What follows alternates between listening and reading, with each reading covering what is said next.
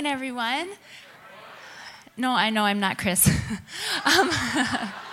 Sorry, she's coming, but I just wanted to say hey and introduce our wonderful friend that's here this weekend. We're so honored to have Chris and her husband Nick with us, and they have been friends of ours for many years now, and they travel the world, and Chris encourages and challenges the local church. She is just a champion of the local church, and so, again, we're so honored to have her. Ladies, please come tonight. You will not want to miss it. It's going to be so fun. We're going to have a blast, and she'll tell you a little bit more about the 821 campaign and things that her and Nick have done, but we are just so honored again to have Chris here this weekend. So please give a warm Minnesota welcome for Chris Caine. I love that. That was a warm Minnesota. Y'all are so kind. You can be seated. How awesome. She goes, a warm Minnesota welcome. I went, right, warm Minnesota, oxymoron, right there. And I'm loving it. I laughed. Becca gets up, goes, I know I'm not Chris. I thought, what is it, the height disparity? Is it? And we love being here. And I said, I just tweeted a couple of tweets because I thought they were funny. Someone said, we gauge how spiritual and if they're really called based on if they come to Minnesota in January. So I have just had my calling affirmed. I've decided. And especially since my sort of two places we live are in Sydney and in LA. And then someone from Minnesota said to me, it takes no guts or faith to live in Sydney or LA. And I thought, favour ain't fair and it's summer forever and you can all... You know what you're going to have?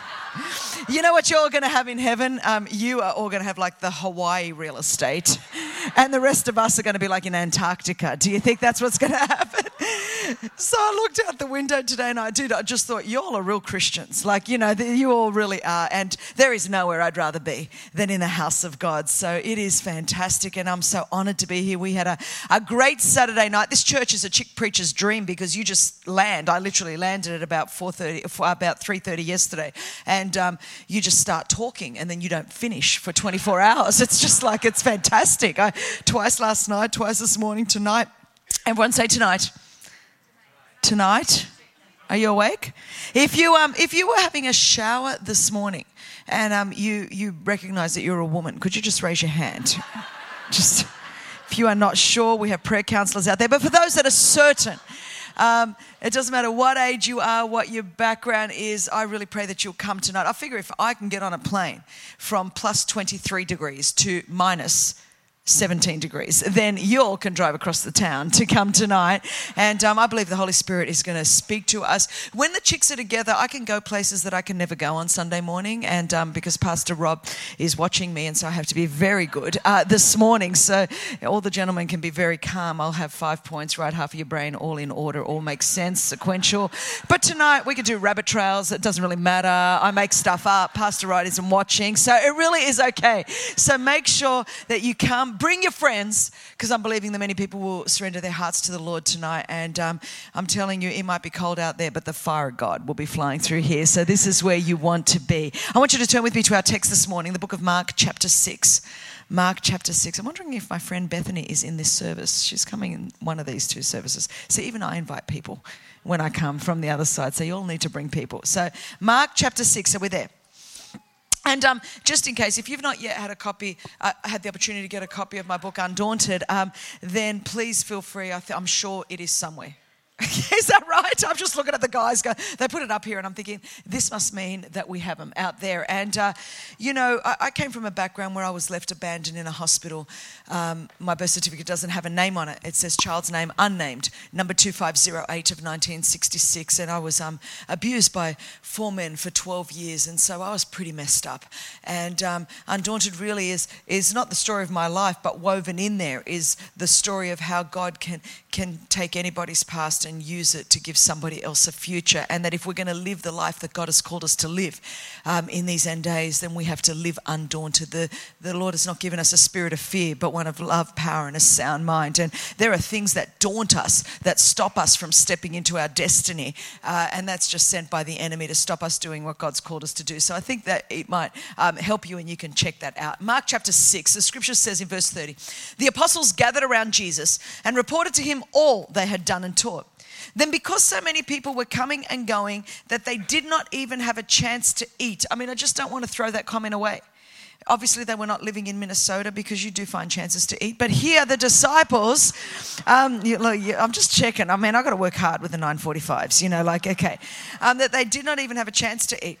He said to them, come with me by yourselves to a quiet place and get some rest. So they went away by themselves in a boat to a solitary place.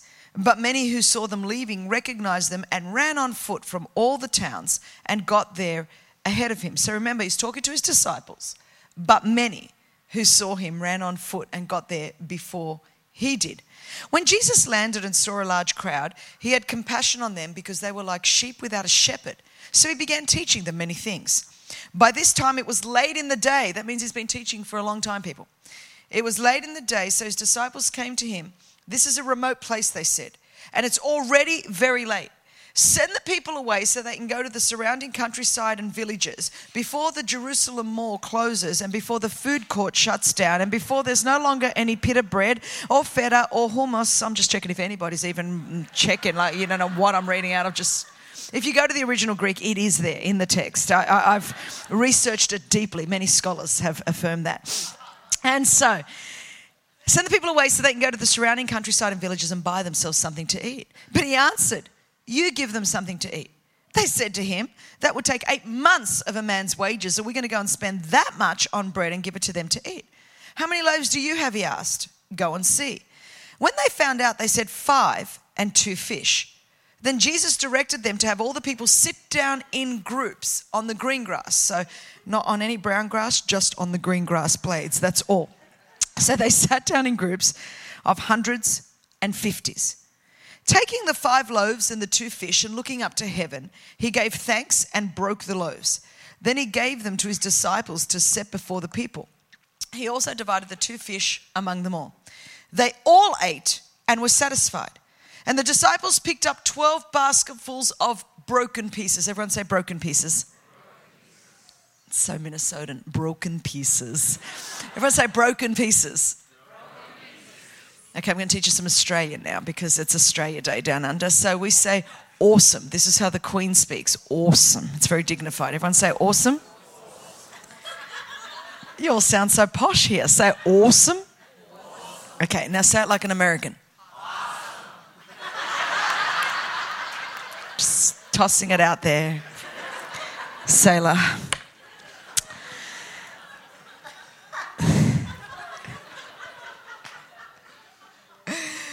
So much I could say, so little time. I'll keep reading the text. The number of the men who had eaten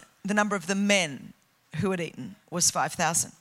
Immediately Jesus made his disciples get into the boat and go on ahead of him to Bethsaida while he dismissed the crowd. After leaving them, he went up on a mountainside to pray. When evening came, the boat was in the middle of the lake, and he was alone on the land. He saw the disciples straining at the oars because the wind was against them.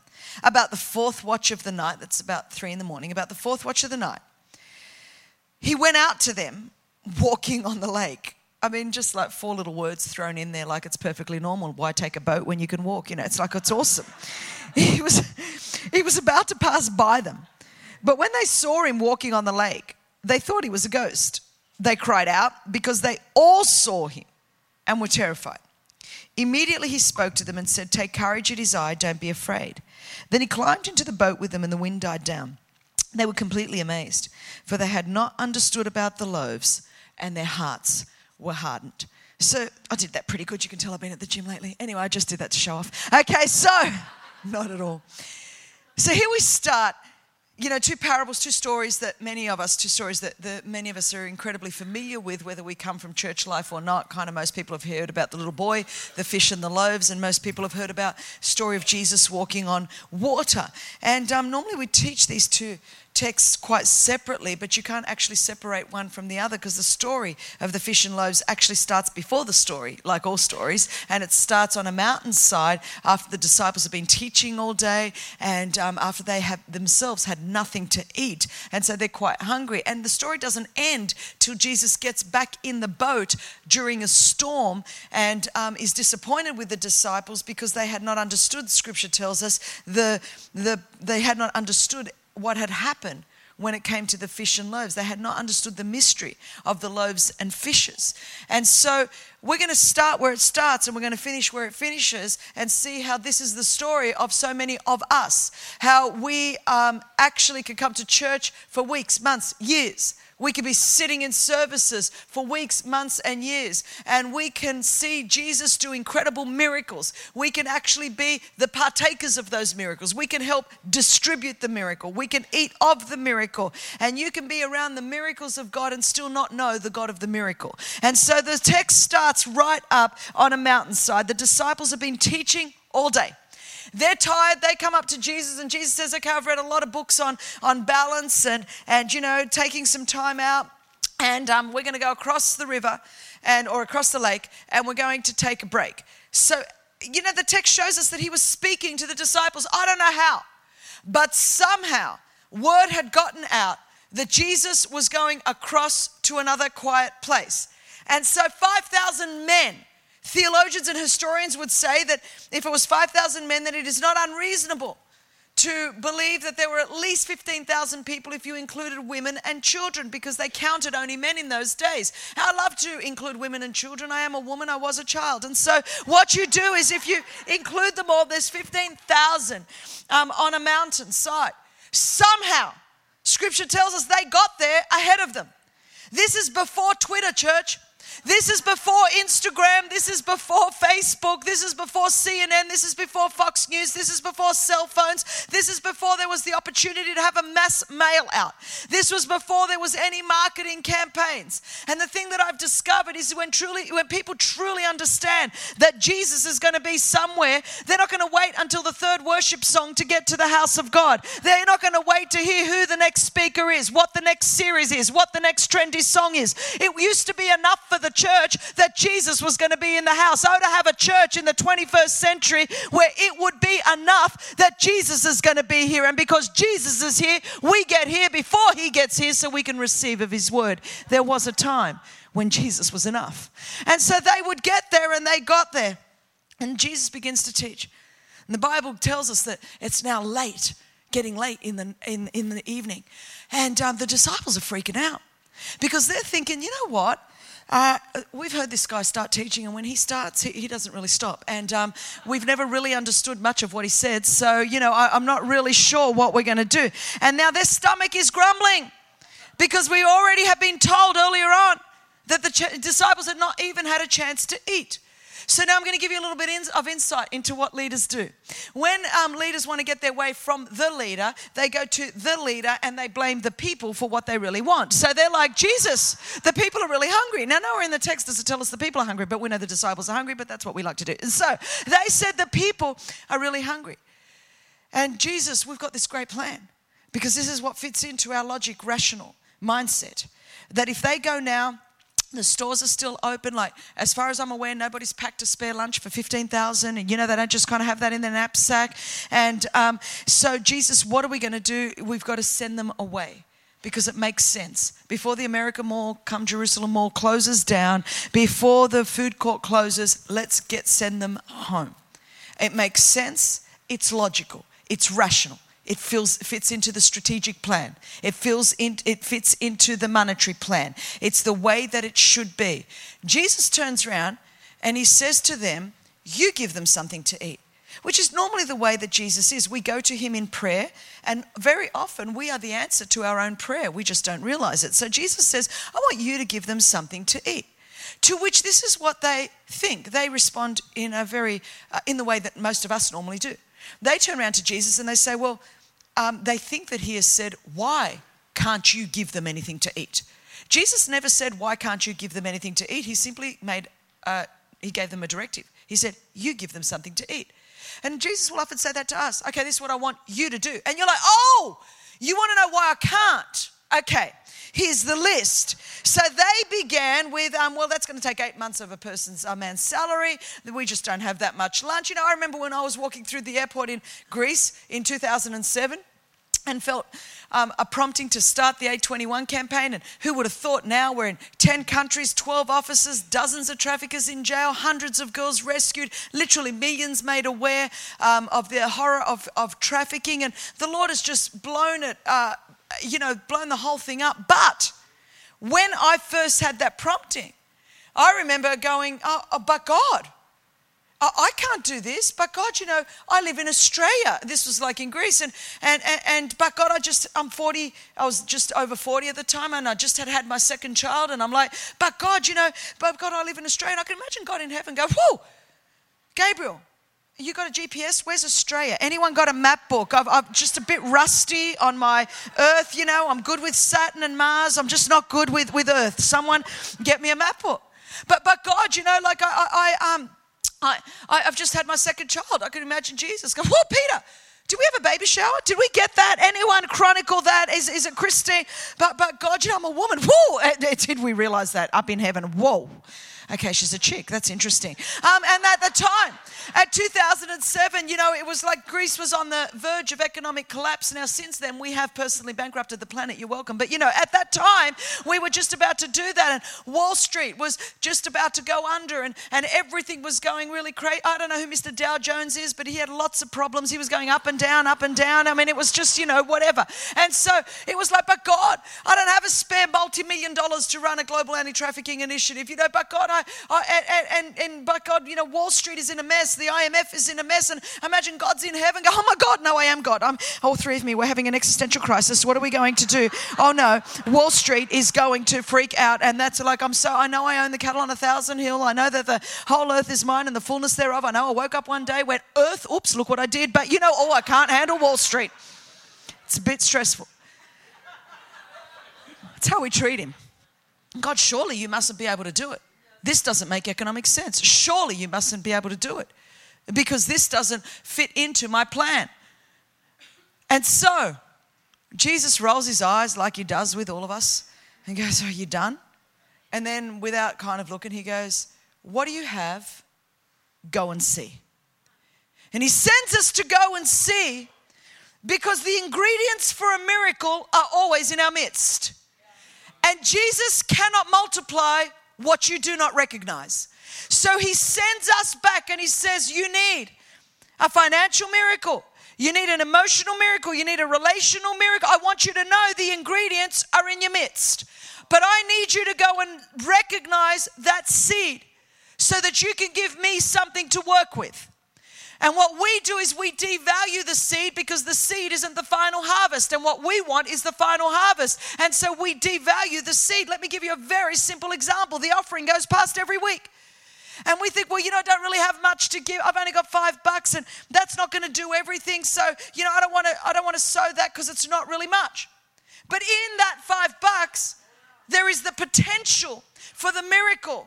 And what we do by leaving it in our pocket, we abort the potential in the seed because we never sow the seed. In our relationships, the seed might simply be a kind word instead of a reaction, wife. And so I'll just keep looking at this side of the room right now. And so we don't sow it, so we abort the potential that seed contains to bring life. Because we devalue the seed because the seed never looks like much. And I could go across every sphere of life. And so what happens is Jesus says, I want you to go and see. So you know the story. They go into the crowd. Anybody's mother pack a lunch for 15,000? Anyone got some spare anchovies? Any Ezekiel bread? We'll take white. It's okay. White will do. It doesn't need to be Ezekiel. That's all right. Don't worry. And so they go around the crowd, and this is what happens in church every week. This is what happens to all of us. Everyone's looking around at this crowd. 15,000 people, man, I've just got a little lunch. I've got a couple of anchovies. I've got a little bit of bread. I don't have enough. So this is what we think. I haven't got enough to do everything. So because I can't do everything, I won't do one thing that would activate something. And Jesus goes, I never asked you to do everything. I just asked you, what do you have? I didn't ask you what you don't have. I'm already well aware of what you don't have. I'm just asking you to recognize what you do have. I don't need you to do everything. I just need you to do one thing. And when you do one thing, I'll do everything because that's why I am God.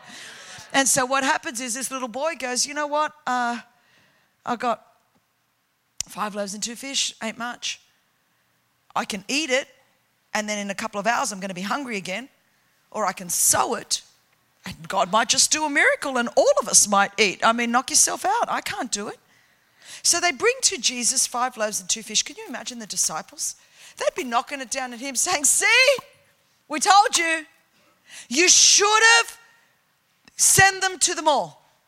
You should have got rid of them because look, Jesus, this is all we've got.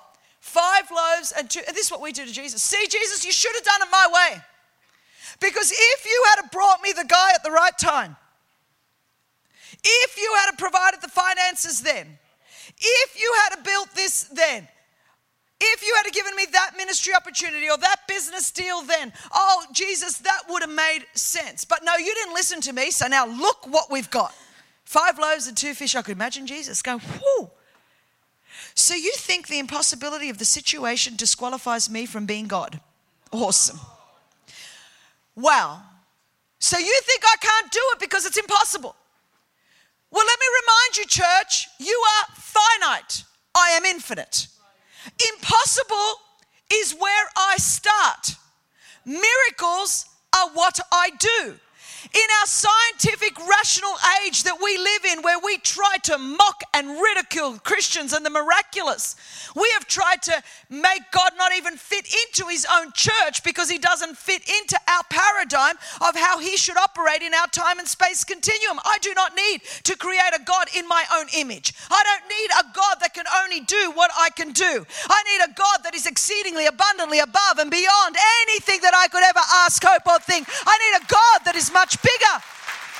And so God says, you know what? Impossible is where I start. Oh, I'm the omniscient God, in case you didn't recognize. I already knew what you were going to bring to me. It's not that I'm going, oh no, what am I going to do? 5 loaves and 2 fish, I'm freaking out. Because that's how we treat him. And he says, really? Many of the issues you bring to me, church, they're not miracle issues. You bring your prayer requests every week and you say, oh God, I need a financial miracle. No, you do not need a financial miracle yet. What you need to do right now is stop spending more than you earn. It's a management issue, not a miracle issue. Oh God, I need a healing miracle. No, sweetheart, you just need to stop eating the Krispy Kremes and get on the treadmill. And then, I know I'm meddling now. It's very quiet in this Presbyterian church, but I'll just move on. But God has not yet even been activated into the miracle realm in most churches because we're asking him to do what we can do, and that's just management issues, not miracle issues. He says, if you can get the management right, oh, I'll step in and do the miracles. And we live in a nation and a world where we desperately need some God signs and wonders. And so they bring him 5 loaves, 2 fish. He says, awesome, impossible is where I start. Miracles are just what I do. I'm in the God business. That's what God does. And so, yeah, the interesting thing about God, it's not that he was shocked that there was only 5 loaves and 2 fish. He didn't only know what they had. He also knew how much was still in the crowd, just like the offering every week. He knows not only how much you give, but how much you keep that you should have given. But anyway, that's another sermon. And so what happens is he's looking at it, and the reason he got them to bring it is more for them than for him. This is the God that creates something out of nothing. This is the God that creates order out of chaos. This is the God that says it and there it is. And so he doesn't need their 5 loaves and 2 fish to feed everyone. Like really, it's not like, gee, you did me a favor. But what he did was he wanted them to see how much they could accomplish in their own strength. On their best day, with their best efforts, all they could come up with is 5 loaves and 2 fish. And he needed them to remember that. So that when the miracle happens, they don't think they actually had anything to do with it. And see, a lot of us, when we start our Christian walk, we're there. We got nothing. And we believe God for everything. And then God begins to bless us. God begins to prosper us. God begins to give us esteem and platform. And then very subtly, over time, we actually can start moving into just our own strength. And we limit what God can do based on our resources, our education, our gift, our contacts, our talent. And we've been in unbelief for years and pretend that we're in faith. But we haven't been in faith for a really long time. And I remember a couple of years ago, God's going, hey, Chris, are you looking at protecting what you've built? Or are you going to step out a little bit in the boat again? When you had nothing, Chris, today exactly, this Sunday, At 6 o'clock, so that's why tonight's women's meeting is going to be very special for me. It is exactly 25 years to the day, the last Sunday in January 1989, I walked into Hillsong Church, a mess. And God turned my life around. Then I had not much to give him but brokenness and shame and pain. God took that broken, shame-filled, pain-ridden girl, plucked her out of anonymity and obscurity and is using me to do what he's called me to do. I knew I had nothing. But then as you start to get a little bit of accolades, as you start to get a bit of resource, as you get married, as you have kids, as you build, God goes, well, are you still willing to recognize that really, Christine, compared to what I want to do in and through your life, all that is still only 5 loaves and 2 fish? Are you willing to continue to bring the 5 loaves and 2 fish, Chris, or are you going to look at protecting what you've built and then you are really not in faith? You're just managing a nice little lifestyle, knock yourself out. I'll find someone else that will believe me.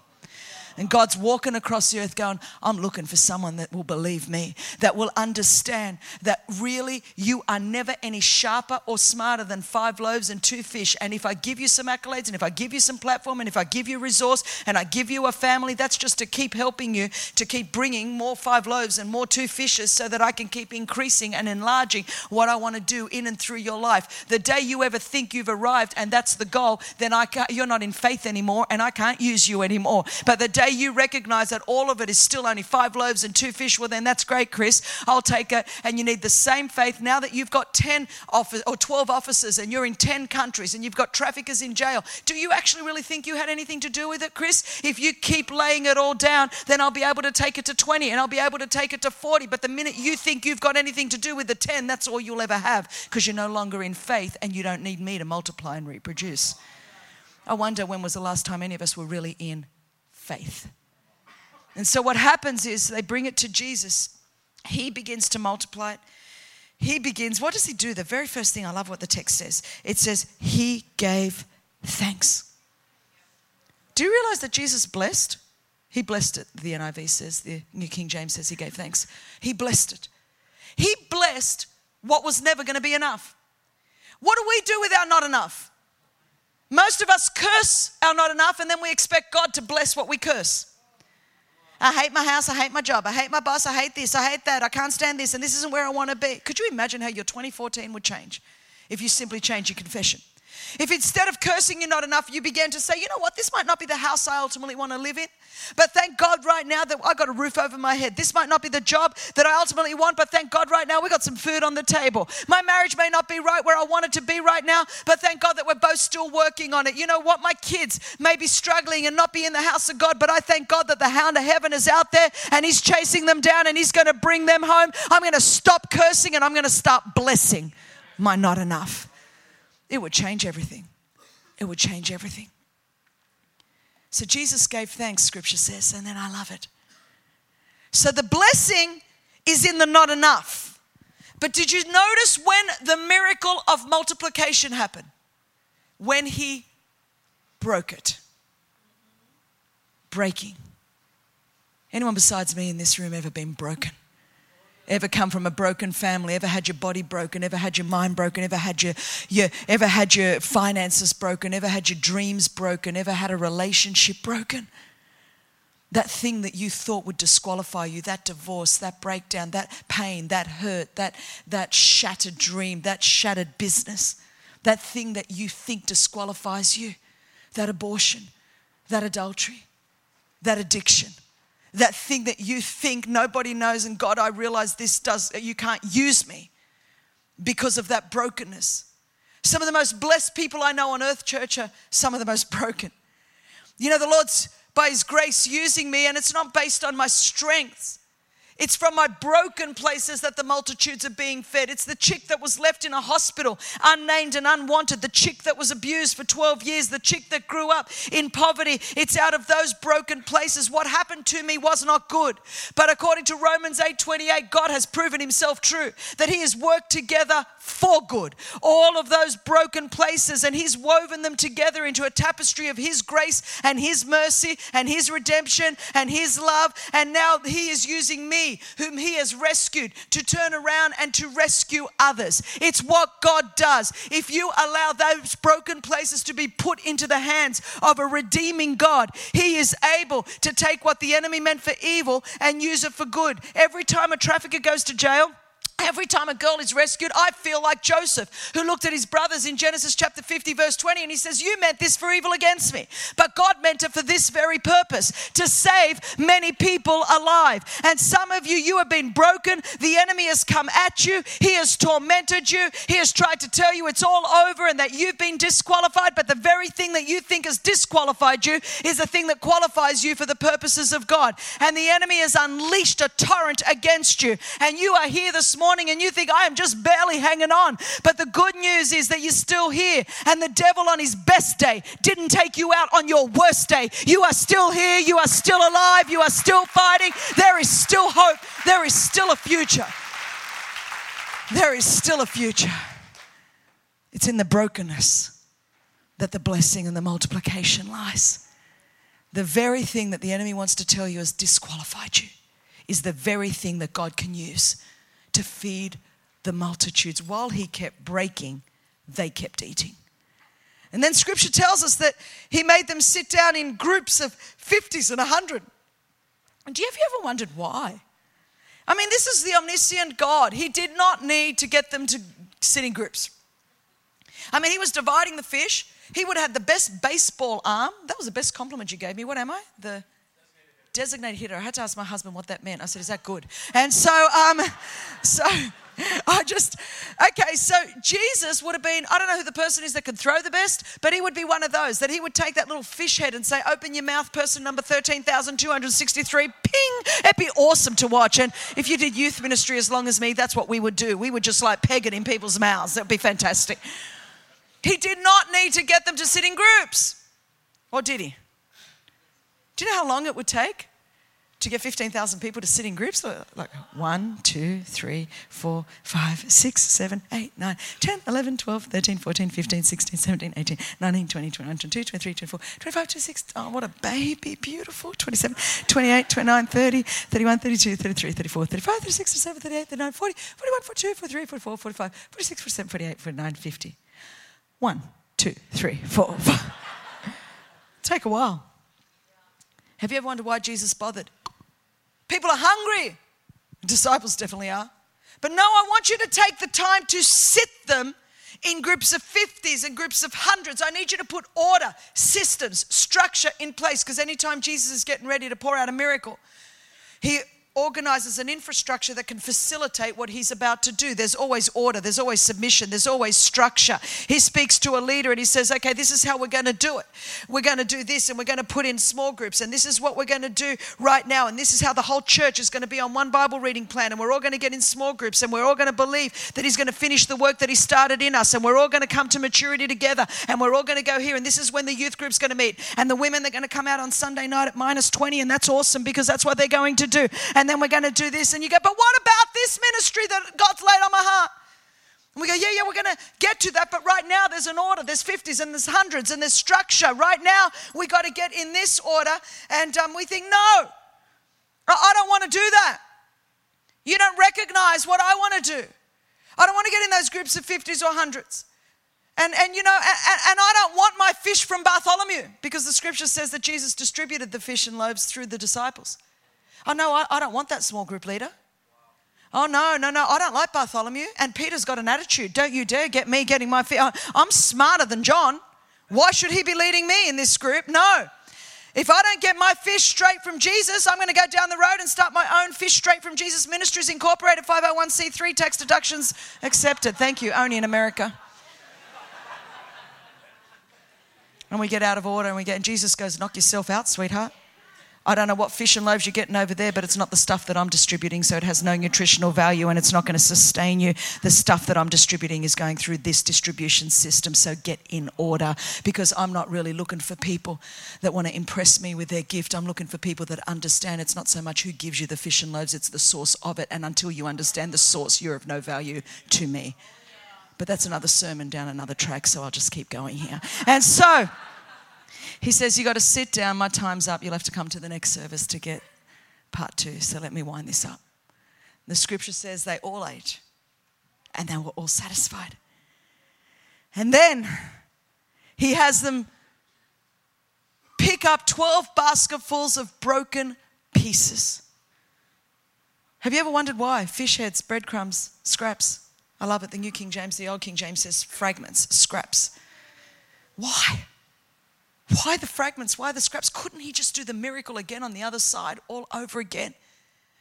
But there's 12 disciples, 12 scraps, exactly. He could have stopped breaking at the last crumb, but he chose to keep going for 12 basketfuls, 12 bagfuls each, or one each, for each of the disciples. Because now they were going to go to school, because they'd seen the miracle on the mountain, but they still did not know the identity of Jesus. If you understand what's happening thus far in the Gospels, the disciples know Jesus is a prophet, is a teacher, but they do not yet know him as the Son of God, the Messiah. They don't know his identity yet. And so Jesus is now going to see really what they've understood about what's happened, because you can be in the house of God and you can see the miracles of God and you can still not know the identity of the Son of God. And for the church and the day and the hour that we live in, God is quickly bringing us to maturity, because it's not enough that we know the acts of God. He wants us to know him as God. And you're going to have to come to the next service to get the whole explanation of where we go into the storm, for Jesus to reveal who he is to these disciples. Because not all storms are from the devil. Some storms Jesus sends us into to show us what we really think about him. Nothing will reveal to you what you really know about God except a storm. That's going to show you what you think. Because in that storm, the disciples who had just spent all day with Jesus the day before, they thought that same Jesus was a ghost, because they didn't recognize his identity and they didn't really know who he was. They freaked out less than 12 hours after a great miracle. What are we like on Monday, on Tuesday, on Wednesday, after our great miracles and signs and wonders in church? When that relationship crisis hits, when that financial crisis hits, when that health crisis hits, what are we like? Do we just melt in a storm like the disciples? Because Jesus is trying to teach us that the same God that was with us on the mountain, the same God doing the signs and wonders on the mountain, that same God, he says, I want you to take some broken pieces and I want you to put them in the bottom of the boat. And I want you to remember, when the storm hits, that the same God that was on the mountain with you today is the same God that's going to be in the middle of that storm with you tomorrow, is the same God that's going to get you to the other side. Some of you need to stop looking around at all of the circumstances and you need to start looking down at some of your broken pieces. Has God ever brought you through anything? Has God ever saved anyone in this room? Has God ever delivered anyone in this room? Has God ever reconciled a relationship? Has God ever brought you through anything? Has God done anything for you? Well, I'm here to remind you this morning that the same God that did it for you on the mountain, the same God that did that miracle of multiplying the bread and fishes, the same God that didn't abandon you then, is the same God that's with you in the midst of your storm, relational, emotional, spiritual, financial. The same God that has brought America this far is the same God that's going to take us to our destiny. It does not matter what is happening politically, economically, morally, or in the education department, or in the media, or in Hollywood. Let's not give them more power than they have. Jesus said, I will build my church and the gates of hell shall not prevail against the church of the living God. It always was Jesus. It always will be Jesus. Jesus has always been the one building his church. He is still on his throne. He is still running the universe. And we, the church, this Sunday, can rest assured that the same God that has brought us this far is the same God that's going to take us to our destiny. It always was Jesus. It always will be Jesus. Christ is enough. Christ is enough. Whatever is happening in Wall Street, Christ is enough. Whatever reports you're confronting, Christ is enough. Oh, for a church in America that would truly believe it always was Jesus, it always will be Jesus. Whatever you're confronting in your life, Christ is enough. I want every head bowed, every eye closed, from the front to the back, from the left to the right. Friend, wherever you are sitting right now, I'm not talking to the person next to you, I'm talking to you. I wonder, friend, if you truly know Jesus Christ as your Lord and Savior. Not do you know about him, but do you know him? The disciples that day, they knew the miracles of God, but they did not truly know the God of the miracle. Some of you have been in church for weeks, months, years perhaps even. And if you're honest, you've never truly encountered a life-transforming relationship with Jesus Christ. You know the miracles of God. You might even know the word of God, but you do not know the God of the word or the God of the miracles. Not in a personal, intimate, life-transforming way. And this morning, friend, I'm here to give you the opportunity to have a fresh start with Jesus Christ. Some for the very first time. Some of you once walked with God, but you've been away from him, cold in your heart, maybe even backslidden. Friend, today it's time to stop running from him, come back to him, make your peace with him, put Jesus Christ first in your life. If you are in this room today, either for the first time or you've been away from God, cold in your heart, and this morning you say, Chris, I want what you're talking about. I want a fresh start with Jesus Christ. I want to make my peace with God. Friend, you were created by God for a relationship with God, and it is Jesus that connects us to God. And it's Jesus that connects us to the grace of God. And this morning, if you say, I want that, Chris, you can leave this room being absolutely certain that Jesus Christ is the Lord of your life. Chris, this morning, I want a fresh start with Jesus Christ. I need forgiveness for my past, a brand new start today, and a hope for the future. Friend, if that's you, let me pray with you. Just right there in that seat, right where you're sitting. Just a very simple but powerful prayer. And if you say, Chris, include me in that prayer. I want a fresh start with Jesus, just so that I know who I'm praying for this morning. Sir, madam, young person. Then would you just right now put your hand up high enough and long enough for me to see it? Thank you, thank you. Keep them up, going really, really high. Really high. Wherever you are, keep them up high. There are dozens of you, literally. Keep them up high. I'm seeing, keep them up high. 1, 2, 3, 4, 5, 6, 7, 8, 9, 10, 11, 12. Keep them up high. 13, 14, 15, 16, 17, 18, 19, 20. Wonderful. 21, 22, 23, 24, 25, 26, 27, 28, 29, 30. Keep them up high. 31, 32, 33, 34, 35, 40, 41, 42. This is wonderful.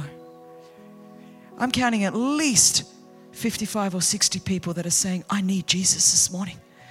I don't want to just know the acts of God. I want to know the God of the acts. You still got 10 more seconds if you want to raise your hand with at least 60 people that I can see here. Holy Spirit's still drawing people to himself, friend. Keep them up high. I'm seeing male, female, young, old. It's wonderful, wonderful. Nothing better than you to leave this service being absolutely certain that Jesus Christ is the Lord of your life. Nothing greater. Okay, keep your hands up high. I'm going to pray a prayer. I want the entire room to pray this prayer out loud after me. Even all the believers, I want you to pray this in agreement out loud after me. And those of you with your hands raised, and there are dozens of you, you are saying yes to Jesus. The Bible says if we believe in our heart and confess with our mouth that Jesus Christ is Lord, you shall be saved. So I want all of us to pray this with conviction after me this morning. So church, let's do this. Dear Jesus, I've raised my hand today because I recognize my need for you.